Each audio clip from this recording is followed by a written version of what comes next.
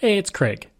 I just wanted to let you know that you can listen to Canadian History X early and ad-free on Amazon Music, included with Prime. Greetings and welcome to another episode of Canadian History X.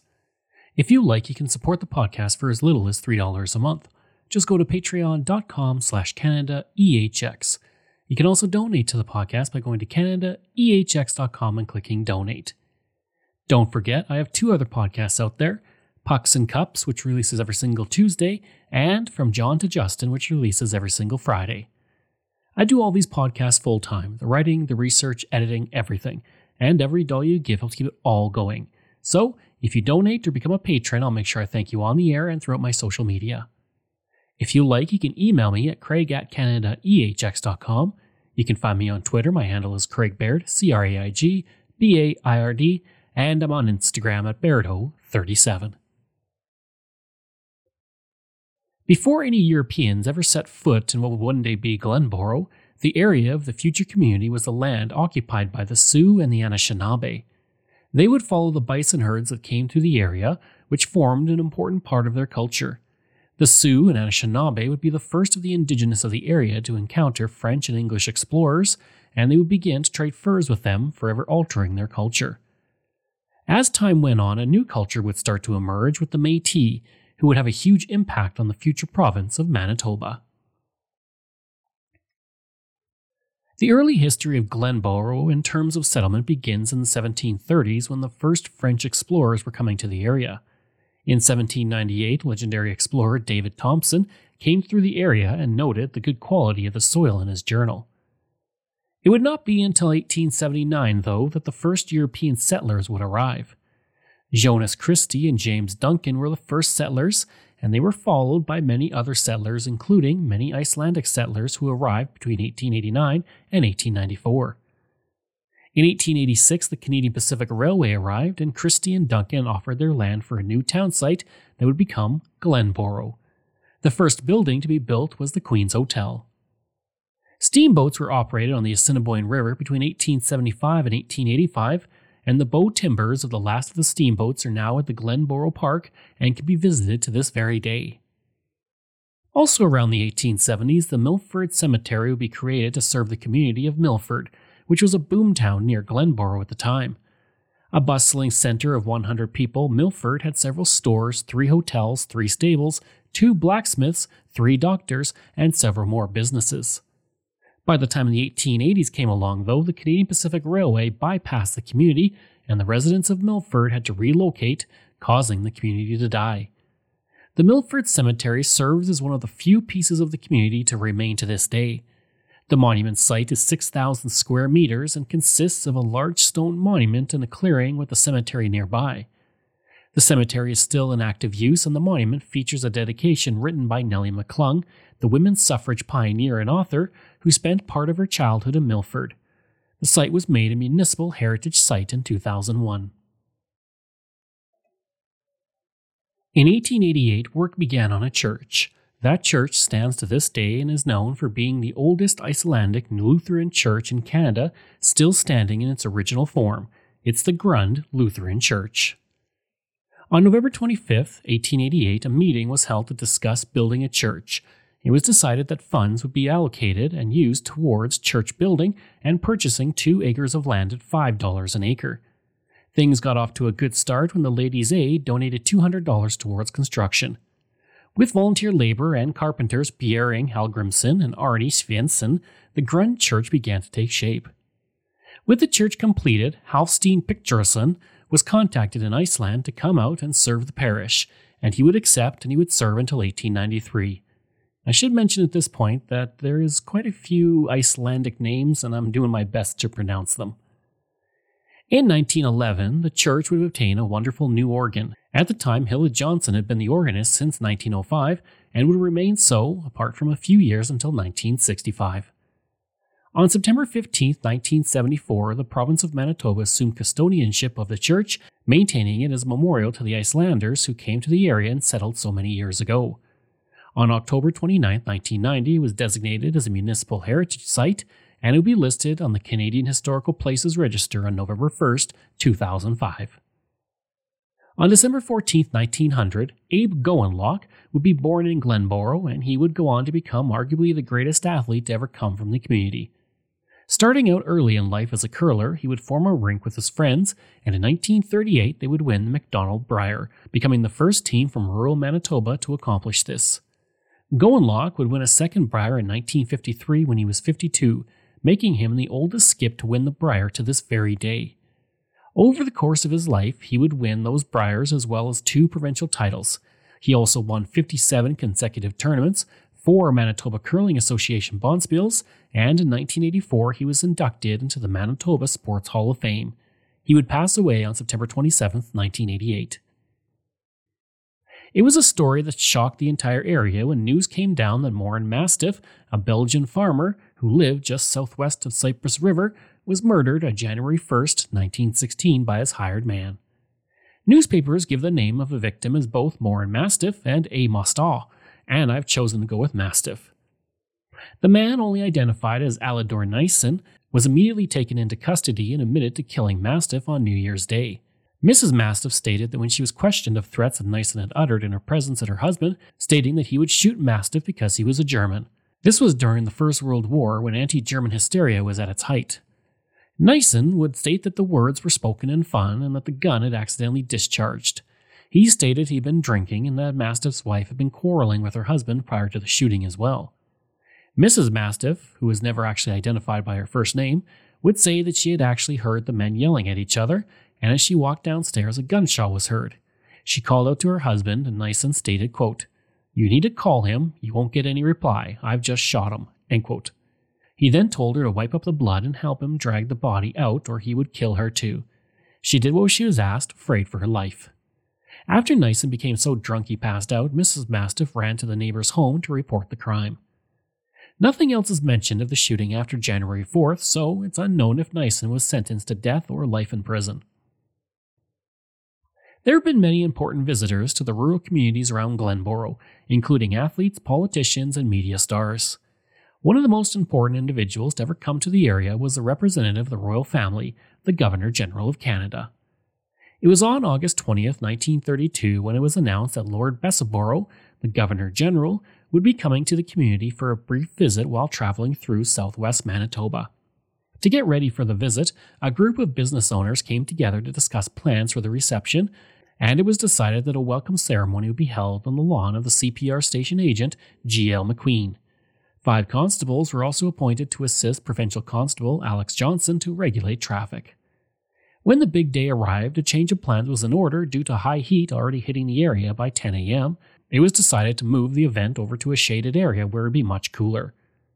Throughout the town, flags were set up and an artistic arch was put up on the CPR lawn, and it was also decorated with sheaves of grain to add an agricultural touch to the festivities. The Glenboro Band was in attendance and they began playing as the motorcade arrived with the RCMP on motorcycles.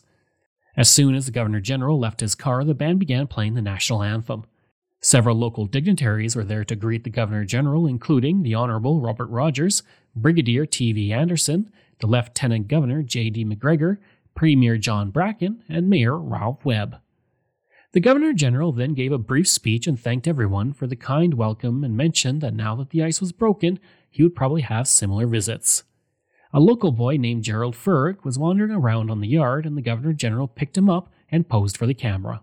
Soon after, the Governor-General got back into his car and left as the band once again played O Canada. I'd like to take a break away from the episode for a second to talk about Xplornet. I've spent most of my life living in rural areas in Canada, and I remember the days of dial-up internet and spotty high-speed service. For the past 3 years, I have been a customer of Xplornet, and I can honestly say that it is the best rural internet I have ever had. My job as a podcaster means I spend a lot of time researching online, interviewing people over Zoom, and uploading content. Through it all, Xplornet has provided me with excellent service. When I'm not working, I enjoy streaming content on several streaming platforms, and even doing some online gaming with a friend in Ontario. Xplornet allows me to do all of that with ease. Right now, they offer up to 50 megabits per second on their new LTE network with unlimited data. Their service has only become faster and better since I first signed on. Today and beyond, ExploreNet is investing in building and upgrading the network at a rapid pace. ExploreNet is rural, and that is their route, and that is their focus. For more information about rural internet options in your area, go to explorenet.com or call 1-866-285-2253. In 1933, near to Glenboro, Northfield School would be built on school land that had been used for the purpose since 1882. The original school had burned to the ground, so the new Northfield School was built in the same style as the original school. For the next 3 decades, that school would be used by the children of the area until 1960, when it was closed as a schoolhouse. That was not the end of the school, though. It would continue to operate as a community center, which it does to this very day, and you can visit the site of the school and see the school itself, which serves as a reminder of the schools that were used so many years ago. On May 23, 1957, a farmer named Don Rogers near Glenboro had a very sudden surprise when a rocket crashed into his yard. Rogers was digging a well on the property when the rocket, which was carried 6 pounds of TNT, landed and exploded in the yard, shattering barn windows and injuring one of his horses. The rocket, when it exploded, would leave a hole about 2.5 deep and 5 feet wide, but as for the horse, it would have been struck in the neck, but it would survive the close call with the rocket. Rogers would say, quote, "It was just one of those things. We've never had any trouble from the planes or rockets before," end quote. The Royal Canadian Air Force would investigate, but it was believed that it was a rocket from a Royal Canadian Navy Banshee jet in Rivers, Manitoba, that had accidentally misfired during an exercise near Shiloh, Manitoba, a firing range just north of Glenboro. The RCAF would state, quote, "The rocket apparently was late and it missed the target," end quote. At the time, the plane was shooting at ground targets when it misfired, launching a rocket towards Rogers and his farm, who were unaware of what was going on. Thankfully, apart from the injury to the horse, no one else was injured. On August 5, 1964, Bjarni Benediktsson, the Prime Minister of Iceland, visited the area, meeting with several residents who had come from Iceland years ago. The highlight of the day was the gathering at the Grund Lutheran Church, where Prime Minister Benediktsson spoke to 200 people. At the time, Icelanders made up about 35% of the population of the community, and they were happy to see the Prime Minister visit. He would state that he was greatly impressed with what he saw in Canada, and especially the accomplishments of the Icelanders who emigrated to the country 90 years ago.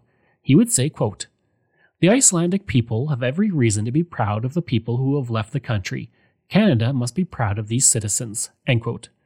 He then said, quote, "You can be proud of being good sons and daughters of the old country and proud of being good citizens of this country," end quote. He would go on to say that he hoped the friendship, which had been strong between Western Icelanders, would remain strong.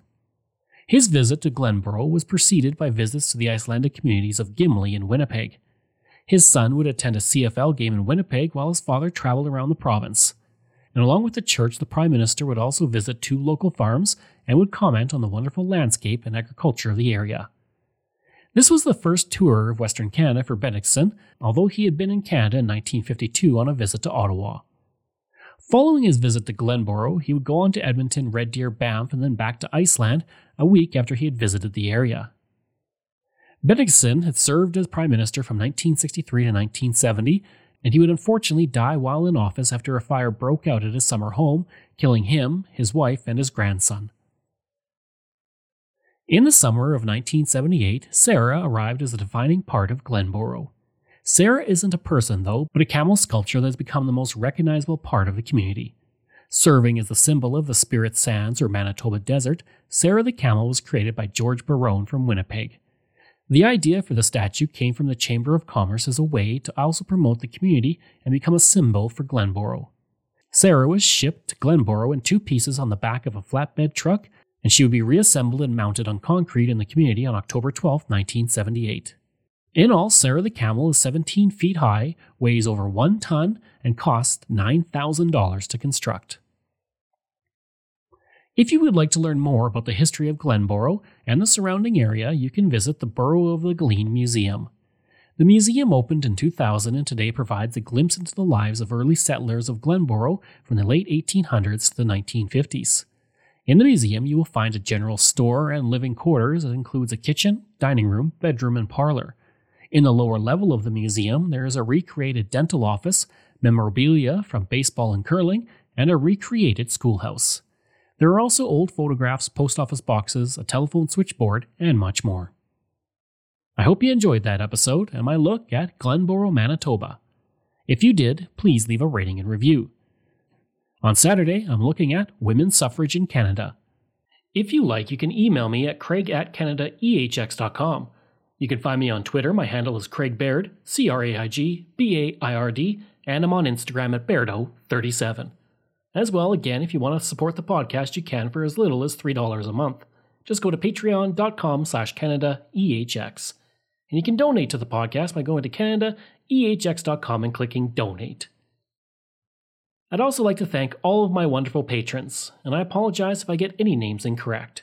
Vobs, Robert Page, Richard D., Colin Johnson, Katie Caldwell, Jeff Hershey, Kyle Murray, Steve Pakin, Matthew Gartho, Lionel Romaine, Dr. Bob Turner, an anonymous patron that I truly do appreciate, Randy Hayden, Doug Campbell, Reg W., Deborah Carlson, Francis Helbling, Nick Zinri, Shannon Marshall, Clinton Martinez, Dimitri Chauve, Aaron O'Hara Myers, Robert Dunseith, Todd Casey, Catherine Rawa, Luke S., JP Bear, Jason Hall, Phil Maynard, and Iris Gray. Thanks. We'll see you again next time.